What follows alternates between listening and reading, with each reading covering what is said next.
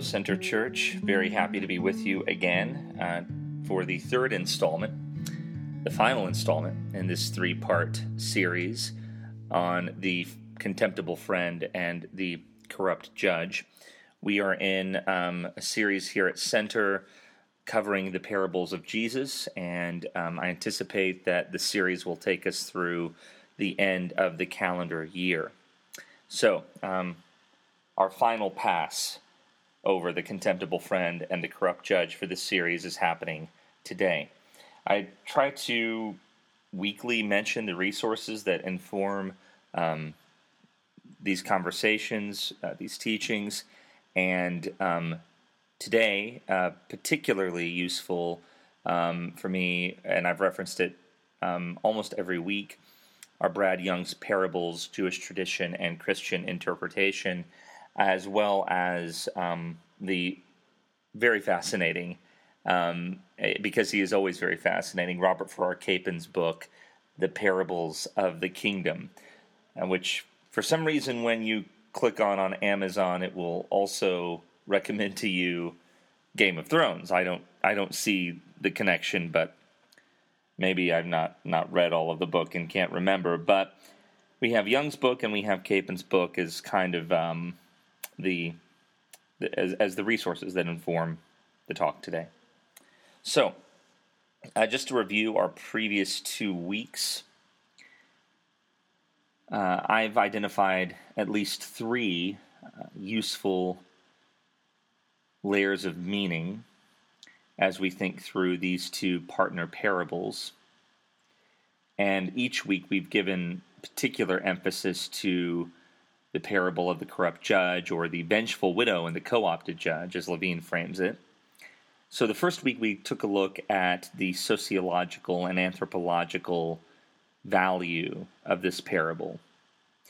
And I hope that was useful to you, but I think even deeper than that is this parable and the ways it serves as a commentary on authentic faith and prayer. And then, for me, the centerpiece of this parable, which is what we'll be looking at today, and it's this parable's service as a commentary on what God is like. So, the first layer of meaning, again by way of summary, which is the sociological and anthropological layer, we talked about prioritizing the individual over their affiliations. We talked about understanding the resistance against systemic oppression and how this requires a commitment to justice over vengeance. In the second layer of meaning, we reviewed authentic faith and prayer, and we touched on 4 insights concerning authentic faith and prayer, and they are as follows. 1, prayer is inevitable and universal, but must not be viewed with homogeneity, or must not be viewed homogeneously. 2, faith and prayer must be understood as 2 parts of the same whole. 3, don't reject persistence in prayer because you have adopted its caricature as the authentic article. And 4, from last week, in attempting to think correctly about the mind of God, we must not neglect our human experience of the divine. So there's a somewhat detailed review of the last 2 weeks of teaching on the contemptible friend and the corrupt judge. Well, the third layer of meaning is what we will be looking at today. Again, a commentary on what God is like. And for me, this is, again, the centerpiece of this parable. So if the first 2 layers of meaning have been valuable for you, or thought-provoking, or useful, that's wonderful. But without receiving this teaching on the parable, I think the rest, I don't see how it holds together. So for those of you who are taking notes, I think there are 4 points that we're going to touch on, but really there's an overarching principle, this essential principle that I want to open with before we read Luke chapter 11 and chapter 18 again. So the essential principle that really ties everything together within this analysis comes from Young's work. It may not be directly quoted, but the idea is from Young. Faith in God is the basis of prayer. And true faith is ultimately concerned with what God is like. Once more, this essential principle, faith in God is the basis of prayer, and true faith is ultimately concerned with what God is like. So some of you have already picked up on some of the through lines concerning this essential principle, which for me has been a subject of interest for the last 6 months or so as I've been studying and thinking through the meaning of faith, what it is, how it's experienced. And you see in this essential principle the synthesis of some of the themes that I've touched on prior. One is Tillich's claim that faith is essentially our ultimate concern. It is the object of our ultimate concern, as well as really, I think, insight that comes from many places, but at least Young, when he underscores the idea that faith and prayer are necessarily linked. They are not synonymous, but two sides of the same coin, and you see both of those values at work, both of those insights featuring in that essential principle. So with that in mind, again, faith in God is the basis of prayer, and true faith, meaning that apparently there's some version of faith that is not true faith, is ultimately concerned with what God is like. With that in mind, let's take another look at Luke chapter 11, verses 5 through 8, and then Luke 18, 1 through 8. So here's Luke 11, beginning at verse 5. And he said to them, "Among you, what man would have a friend, and would come to him at midnight and say to him, 'Friend, lend me 3 loaves of bread, since a friend of mine has just visited me from the road, and I have nothing I might set before him?'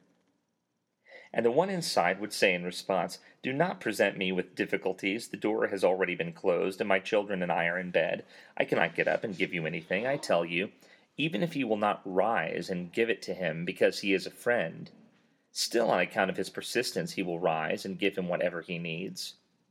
And I tell you, ask and it will be given to you. Seek and you will find. Knock and it will be opened to you. For everyone asking receives, and the one seeking finds, and to the one knocking it will be opened. And what father among you, if his son will ask for a fish, will hand him a snake instead of a fish? Or again, if he will ask for an egg, will instead hand him a scorpion? If therefore you, being wicked, know to give good gifts to your children, how much more will the Father from heaven give a Holy Spirit to those asking him?" And here's the partner parable to the contemptible friend. We see the parable of the corrupt judge in chapter 18. And he told them a parable on the necessity of their always praying and not becoming remiss, saying, "In a certain city there was a certain judge who did not fear God and who had no concern for humankind. And there was a widow in that city, and she came to him, saying, 'Grant me justice over against my adversary.'" We'll pause to note what we dealt with, I think, in week 1. "Grant me vengeance," or "avenge me against my adversary." And for some time he would not, but thereafter he said within himself, "Though indeed I do not fear God, nor do I have any concern for humankind, I shall grant her justice, simply because she bothers me, for fear that at the last she will entirely exhaust me with her visits." And the Lord said, "Listen to what the unjust judge says. Will not God then surely bring about justice for his chosen ones, crying to him day and night, and not delay over them for long? I tell you, he will swiftly bring them justice. Yet when the Son of Man comes, will he then find faith on the earth?" So it may be the case that all we've discussed in the last 2 weeks concerning the ways in which we might misapprehend the character and personality of the widow, concerning the nature of prayer and seeing it as a feature of what it is to be human, its sociological value, and the ways in which persistence in prayer, however correctly oriented or however persistence in prayer might be misplaced, all of these things can be true. It can be true that the widow's motives are impure. It can be true that her methodology is confused or misled.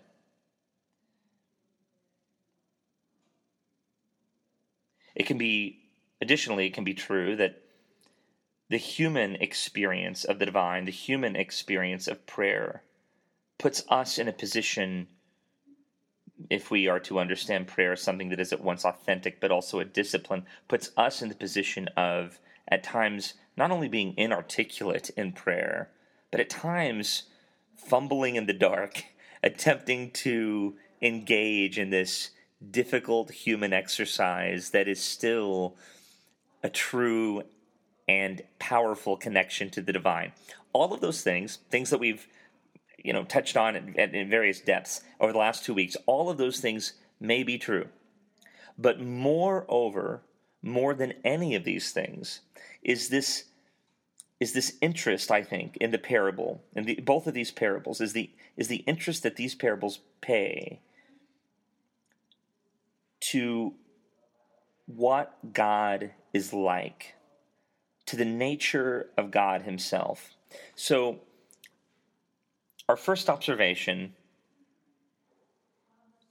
on these 2 parables is this: the focal point of your faith must be what God is like. The focal point of your faith must be what God is like. So the point of both of these parables is to provide a contrast, and we know this. We've dealt with this over the last 2 weeks. They both use exaggerated role reversal. They both make God into an angry and annoyed friend, into an uninterested and apathetic, if not hostile judge. These 2 parables reveal to the reader that God is in fact not like the untrustworthy friend, that God is in fact not like the corrupt judge. And I think that's where we see the provocation of the parable.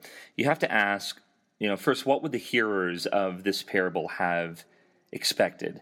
What exactly, those who were following the teachings of Jesus and had maybe even heard some of his teachings prior, what might they have expected from a parable of this kind?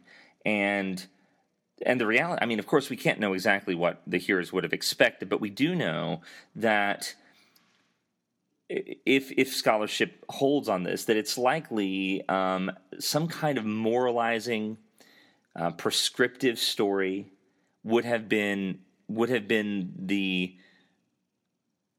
order of the day.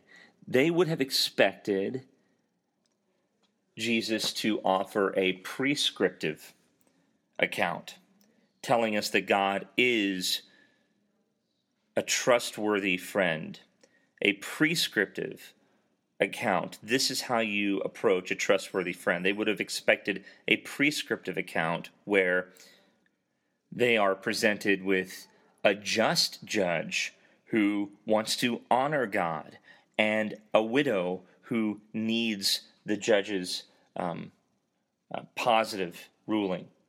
That's what would have been expected. Instead, I think, provocative element of the story is the provocative nature of this parable is that Jesus does not give something that is prescriptive, at least not directly so. Rather, he gives something that is descriptive. Instead of telling us how we should see God, Jesus first tells us how we do see God.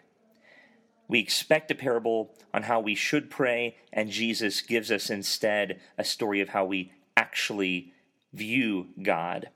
This parable provides a contrast to the common wisdom of the time, which detailed the appropriate responses of friends and judges. We often see God, and this is again the provocation of the parable, we often see God, whatever we say, we see him as an unjust judge who is ready to leave the weakest and the neediest of us behind.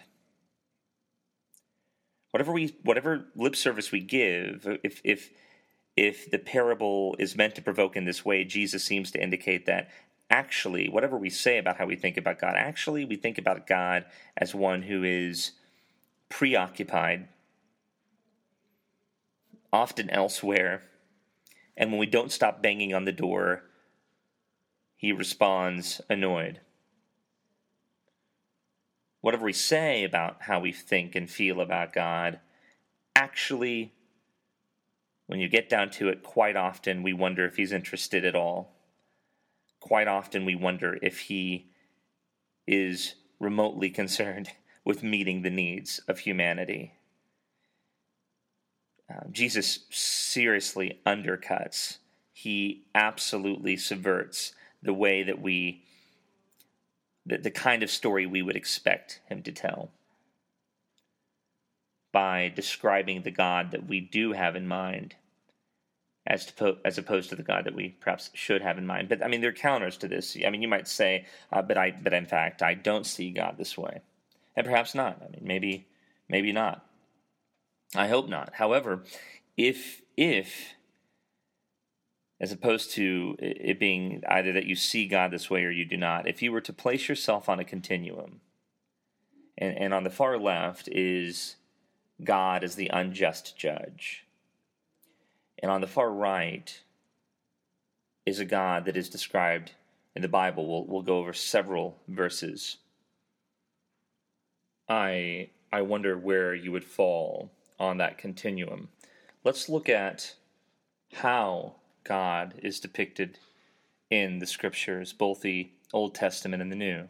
And you tell me what your conception of God is more like: the uninterested, apathetic judge, the annoyed friend, or the God that is described in these passages, if we were to put this picture of God on the far right side of the continuum. I'm going to give these verses without elaboration or commentary, just to frame some essential passages for you. Here's 1 John chapter 1, verse 5.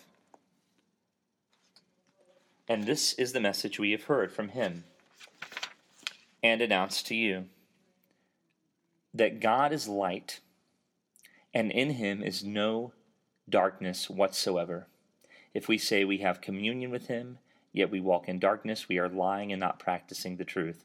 If we walk in the light, as he himself is in the light, we have communion with one another, and the blood of Jesus, his Son, purges us of all sin. Moving forward to chapter 2, my little children, I write these things so that you do not sin. And if anyone sins, we have an advocate with the Father, Jesus the Anointed, the Righteous One. And he is an atonement for our sins, and not only for ours, but for those of the whole cosmos. And by this we know that we have known him, if we keep his commandments. Whoever says, I have known him, and does not keep his commandments is a liar, and the truth is not in him. But whoever should keep his word, in him the love of God has truly been perfected. Here we have a God that is described as the light, in whom there is no darkness whatsoever. Let's look at Romans chapter 1, verses 18 forward. For God's vehemence against all the impiety and injustice of human beings, who by injustice suppress the truth, is revealed from heaven, because what is known of God is manifest among them, because God made it manifest to them. For from the creation of the cosmos his invisible things are clearly descried, understood from the things made. God is described as fully light. God is described as a God of justice and righteousness. Or what about Psalm 90, which I won't read in its entirety, but this is a prayer of Moses. Lord, you have been our dwelling place throughout all generations, before the mountains were born, or you brought forth the whole world. From everlasting to everlasting, you are God. You turn people back to dust, saying, return to dust, you mortals. 1,000 years in your sight are like a day that has just gone by, or like a watch in the night. Yet you sweep people away in the sleep of death. They are like new grass of the morning. In the morning it springs up new, but by evening it is dry and withered. This psalm serves as a contrast between God and God's nature and humanity and our shared nature. This is a God that is light. It is a God, we have a God pictured that is just. We have a God pictured that is immutable, that is transcendent. All of these are portraits of God. Let's take a look at Hebrews chapter 1, verses 1 and forward. God, having of old spoken to the fathers by the prophets, in many places and in many ways, and the end of these days spoke to us in a Son, whom he appointed heir to all things, and through whom he made the ages, who, being a radiance of his glory and an impress of his substance, and upholding all things by his utterance of power, took his seat at the right hand of the majesty in the places on high, once he had accomplished a purification of sins, becoming as far superior to the angels as the name he has inherited surpasses theirs in distinction. For to which of the angels did he ever say, you are my son, this day I have begotten you, and again, I shall be a father to him, and he shall be a son to me. Or finally, I think one of the most amazing passages in all of the Bible, Romans chapter 8, beginning at verse 28. And I would like you to keep in mind as a companion to Romans 8:28 and forward, Genesis chapter 1, where we see that we carry as human beings the Imago Dei. So let's take a look at Romans 8, verses 28 forward. And we know that for those loving God, he cooperates in all ways for good with those who called toward a purpose. Because those he knew in advance, he then marked out in advance as being in conformity to the image of his Son, to the image of Christ, so that he might be firstborn among many brothers. And those he marked out in advance, these he then called, those he called, these he then proved righteous, and those he proved righteous, these he then glorified. What then shall we say about these things? If God is for us, who is against us? He who did not even spare his own Son, but rather delivered him over on behalf of all of us, how shall he not grace us with all things along with him? Who will make an accusation against God's chosen ones? God is the one who vindicates. Who is the one who condemns? We have, in the earlier passages I read, a picture of God, again, as light, as a picture of God as justice, a picture of God as immutable, a picture of God as transcendent, a picture of God as a home, as a dwelling place. And then as we moved into Hebrews chapter 1, we see God described as the radiance of Jesus Christ, God in flesh. And then as we look at Romans chapter 8, verses 28 forward, with Genesis 1 in mind, we see a picture of God as someone who is, as one who is saving us, delivering us, and choosing us. Again, I have to underscore this, verse 32. How shall he not grace us with all things along with him, referring to Christ? How shall he not grace us with all things along with Christ? Who will make an accusation against God's chosen ones? This is a God that is abundant. This is the sort of God who must be the focal point of your faith. This is what God is like. And I have to cycle back to this. People telling me, the many conversations I've had over the years, people telling me they are on the edge of walking away from God. Atheism, agnosticism, something like that.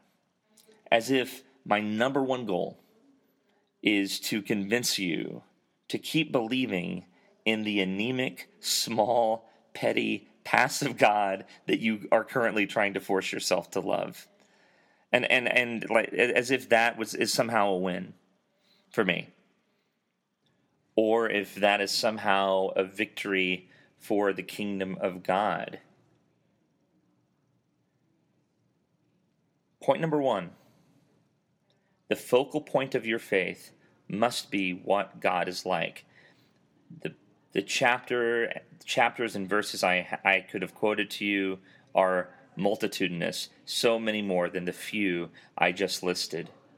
If you think I'm interested in convincing you to believe in the God on the far left of this continuum, the God that is the unjust judge, you should disabuse yourself of that. Why are you trying to force yourself to believe in a God of that kind? But more interestingly, what is preventing you from loving the God of abundance that has been described in these passages, the God of justice, the God of light, the God of intimacy, the God of availability and connection that is described in these passages?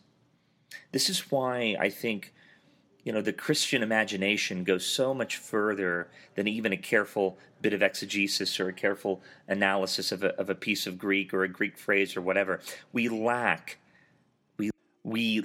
the imaginative discipline to begin to embrace a more biblical, more open, and truly more fascinating picture of who God is and how God operates in the universe. The first point, the focal point of your faith must be what God is like. The second point, the first obstacle to prayer is the most difficult obstacle to prayer. The first obstacle to prayer is the most difficult obstacle to prayer. God is, in fact, ready to meet us and love us as a friend, as a good judge, but most importantly, God is ready to meet us and know us as a father. It will always be the case that the most difficult obstacle to prayer is orienting the whole of your heart, the whole of your soul, the whole of your mind on who God truly is, instead of how we've constructed him to be. This is why you should be willing to be surprised by God.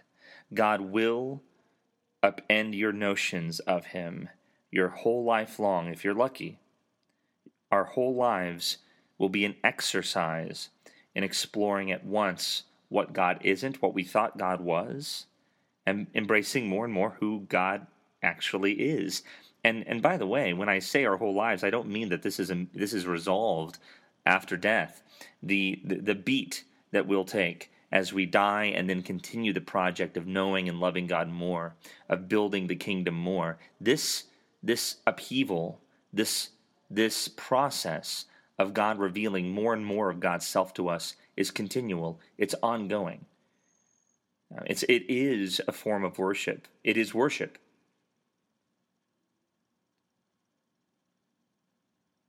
Again, it will always be the case that the most difficult obstacle to prayer is orienting the whole of yourself on who God truly is instead of how we have constructed him to be.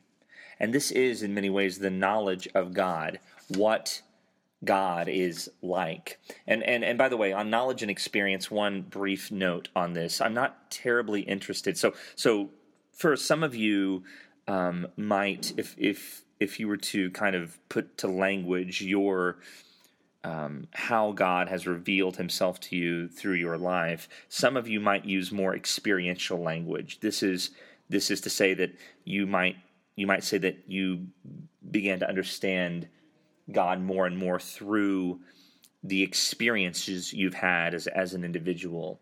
Others of you might say that your relationship with God has evolved and grown and opened through knowledge.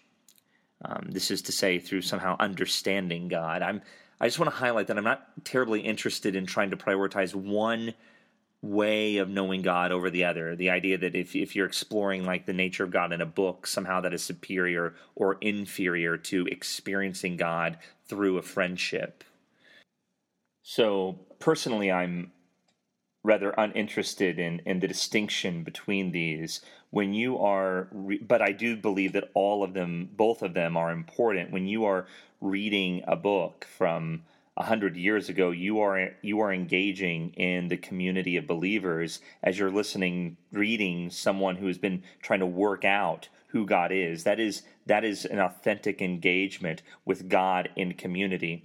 Similarly, when you're enjoying a meal with friends or family, that is an authentic engagement with God in and through community. And in some ways, knowledge is a way of talking about the experience of traversing one's internal landscape anyway. So I think that the distinction is very unhelpful. It all seems to be knowledge. It all seems to be experience. But are we asking the question, is it refining our view of who God is? This is, by the way, I think where so many Reformed thinkers get it right. Many of you some of you find yourselves in that camp, right? Others happily outside of it. But one thing that I think the Reformers get so right is to begin with God. To begin with God. To begin with Jesus. To focus our attention on him. Here's a quote from Edwards. It is evident by both Scripture and reason that God is infinitely, eternally, unchangeably, and independently glorious and happy, that he cannot be profited by or receive anything from the creature. And this is that is a picture of God that is clearly informed by the Bible, and it's one that is a robust and abundant picture of God. A God that is infinite, eternal, unchangeable, glorious, and happy. That's an encouraging portrait of God. So much hinges on this. Your compassion for others, so much hinges on a right-headed understanding of what God is like. And so much of your prayer life hinges on having the correct God in view. If we agree that prayer without faith is nonsensical, then faith in the right God is essential. Your compassion for others, if born from nothing more than mere solidarity of the species, will run out. And I cannot emphasize that enough. The most committed among us, those among us who are most committed to justice, to doing good for our neighbor, if that commitment is born merely out of solidarity within our species, it will run out. It will become cumbersome enough that it will be discarded. You'll either exhaust yourself or you'll become bored of it. It is our nature. However, your commitment to truth and goodness for yourself and your community can continue on and on if you are connected to Christ as the vine, an abundant God, a resource, a focal point. Because the more we focus on the true God, the more our hearts and minds will be filled with the image of God. We already carry the Imago Dei, but the more the more it will become second nature to us. And this is really where I think the parable actually becomes even more provocative and quite insightful. This parable should force us to withhold our prayer, choosing first to slow our minds, to slow our desires, to table our frustrations, and to begin with who God is. As a result of this focus and meditation, you will no longer have to choose to pray. And I think that's where the parable really strikes its most brilliant note. As a result of this focus and meditation, this attention on what God is like, you will not have to choose to pray. Rather, it will be a natural outworking of your focal point. Prayer, in this way, is an extension of the presence of the Holy Spirit. It is an act of faith. In this way, prayer is an act of faith. It is an inevitable act of the Spirit of God within us. Point number 1, the focal point of your faith must be what God is like. Point number 2, the first obstacle to prayer is the most difficult obstacle to prayer. Point 3, God does not help, God does. Number 3, God does not help, God does. I'd like to begin with, in the tradition of the Via Negativa, this is the idea that by understanding what God is not like, we will better know who God truly is. This third point, God does not help, God does, is an extremely practical one concerning the way we pray. And again, I'll draw you back to the continuum that I referenced in the beginning of this talk. You might say that I don't think these things. Intellectually I reject these things, but in fact, it's not merely about intellectual assent, it is about practice. So let me say a few things on what God is not. God is not a genie to be summoned. If your response is, well, I know that, think about, as concretely as you can, what your prayer experience actually looks like. Because some of us, this has been so ingrained in some of us that to unwind this approach to God is about far more than knowing it's not how we should approach God. It's going to take quite a bit of time and energy. Prayer is a discipline to no longer think about God this way, to no longer approach God this way. God is not a genie to be summoned. God is not a stingy and uninterested judge. But also, God is not an overqualified assistant, which is something that, and this is not about critiquing the language that we use in prayer, but it's rather about thinking through how the language we use in our prayers reflects what we think God is like. I've certainly done this, haven't you? God help me. God help him. God help her. This kind of helpful, golden retriever kind of version of a God, right? Who's going to do the best he can. Now that you've asked, God's going to provide a little help, and we'll see if it's enough. Probably it won't be. Maybe it will be. But God's going to help. God does not help. God does. The objective of this point is not to make you, forever insecure about using the word help in a prayer. But it's the idea that the things we say about God reflect something deeper, usually in our subconscious, about the way we believe he works within the universe. This is why it's so essential that we begin with his attributes. Begin with what the Bible says about him. Begin with the person of Jesus. who is the fullness of God. Prayers in the vein of the Psalms are necessarily filled with faith. They are us speaking what God has already spoken. This is where, in so many ways, the high church gets it right. It is, of course, the case that a prayer that is spoken from the heart, that is not scripted, that is not a feature of a liturgy, can be sincere, can be authentic, can be real, can reflect, can be filled with faith. But there is tremendous help that's given to you when the prayer is already written for you in a psalm, when the prayer is already written for you in several lines of Romans, or in the letter to the Hebrews, or in Isaiah, or wherever. We can speak these words filled with faith, knowing that we are already correctly apprehending the attributes of God. They're us speaking what God has already spoken.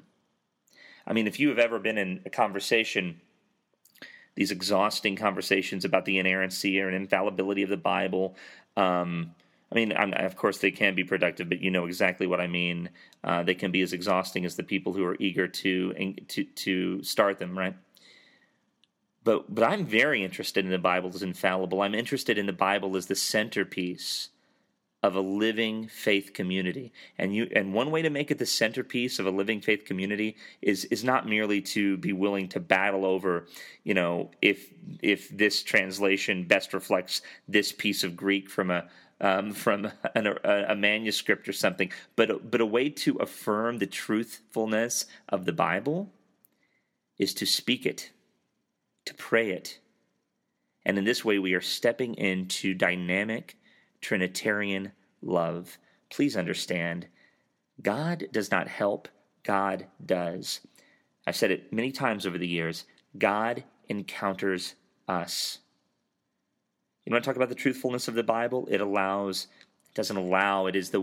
is a way by which God encounters us. Here is a quote by Lorraine Bottineau. Although the sovereignty of God is universal and absolute, it is not the sovereignty of blind power. It is coupled with infinite wisdom, holiness, and love. And this doctrine, when properly understood, is a most comforting and reassuring one. Who would not prefer to have his affairs in the hands of a God of infinite power, wisdom, holiness, and love, rather than to have them left to fate, or chance, or irrevocable natural law, or to the short-sighted and perverted self? Those who reject God's sovereignty should consider what alternatives they have left. God does not help. God does. God is the one who encounters us. And I want to be clear. I'm not diminishing, and I think it's sinful and wrong. I'm not diminishing the true splendor and beauty of what it is to be human. This is where so many followers of Christ and Christian movements have gone off the rails. In promoting the wisdom and holiness and love of God, somehow there's a demotion of the imago Dei that humanity carries in it. But of course, you can at once affirm that you are fully loved as a son or daughter of God, and also affirm the unique and universal wisdom and holiness and love of God the Father. These two things are not at odds with one another. They're complementary. But the risk, there are multiple risks here, and they manifest themselves in the ways that we pray. One risk is to reduce God, again, to this happy, useful, sometimes useful, more than competent assistant. And then another risk is to, frankly, face the overwhelming anxiety that comes from promoting yourself into the position of the sovereign God, where you take on a kind of weight and burden for your well-being, for the well-being of your family, for the success of your life that only God should carry.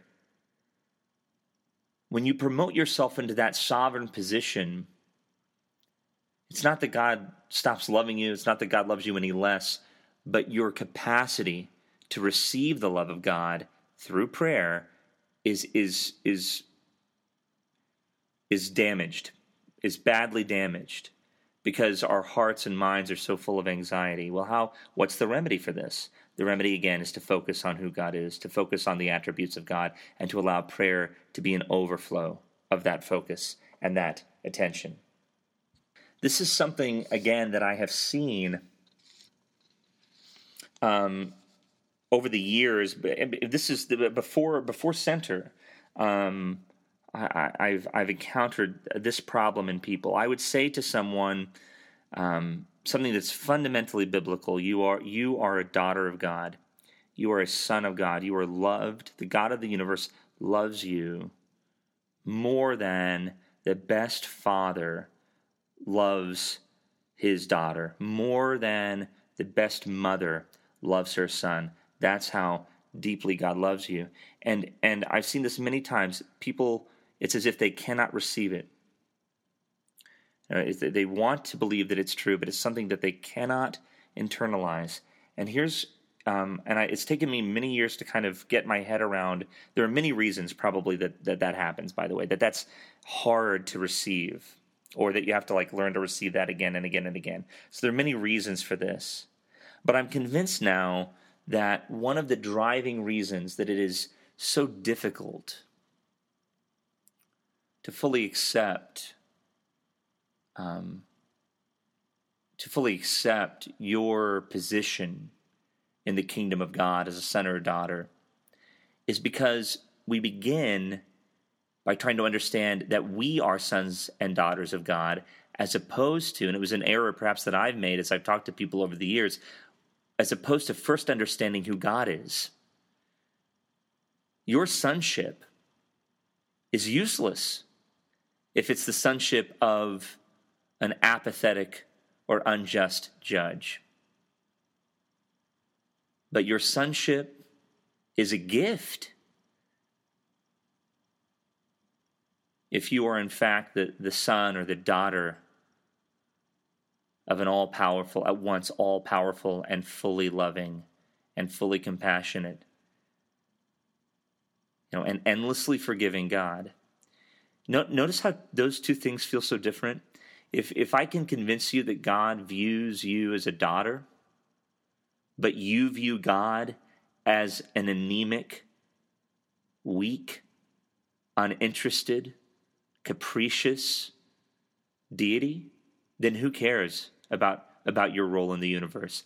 But if we begin by understanding and meditating on, not moving past, not rushing to prayer, begin by meditating on the nature of God, then the brilliance of who you are in relation to that God begins to emerge.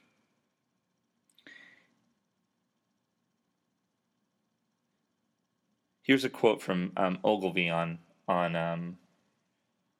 these matters. This is extracted from The Reason for God. Peter had built his whole relationship with Jesus Christ on his assumed capacity to be adequate. That's why he took his denial of the Lord so hard. His strength, loyalty, and faithfulness were his self-generated assets of discipleship. The fallacy in Peter's mind was this: he believed his relationship was dependent on his consistency in producing the qualities he thought had earned him the Lord's approval. Many of us face the same problem. We project into the Lord our own measured standard of acceptance. Our whole understanding of him is based in a quid pro quo of bartered love. He will love us if we are good, moral, diligent. But we have turned the tables. We try to live so that he will love us, rather than living because he has already loved us. That alone is valuable, but as I've thought about these lines, there's something that I think is even more interesting going on in the middle of this quote. Our whole understanding of him is based in a quid pro quo of bartered love. He will love us if we are good, moral, and diligent. Why do you have to be good, moral, and diligent? Why did Peter have to be the disciple who measured his relationship with Jesus on his own adequacies? I think that the most interesting thing going on is that you will feel the need to be moral. You will experience the burden and all of the anxieties associated with this to do good and be good, to be diligent. If your understanding of God is a feeble one, the more robust your portrait of God, the less you have to do. The more robust your portrait of God, the more you see how your adequacies and inadequacies do not matter. The focal point of your faith must be what God is like, point 1. Point 2, the first obstacle to prayer is the most difficult obstacle to prayer. Point 3, God does not help, God does. And point 4, pray because you are in Jesus and see God as your Father. Pray because you are in Jesus and see God as your Father. John chapter 14, verse 13 forward says, "Whatever you ask in my name, this I will do, that the Father may be glorified in the Son." James chapter 4, verse 2 says this, "You desire and you do not have. You murder and covet, and you are unable to obtain. You fight and wage war. You do not have because you do not ask. You ask and you do not receive because you ask in an evil fashion, so that you might spend on your own pleasures." How do we reconcile these two passages as it pertains to prayer? Keeping the parable of the unjust judge in mind. I alluded to this a few minutes ago. And in fact, I would say that this is, to me, this actually encapsulates all that we've discussed so far. So if you hear one thing, I think I'd like it to be this. Deeper experiences of prayer come first not from knowing you are a son or a daughter, but rather come first from knowing the identity of the parent. Deeper experiences of prayer come first not from knowing you are a son or a daughter, but first from knowing the identity of the parent.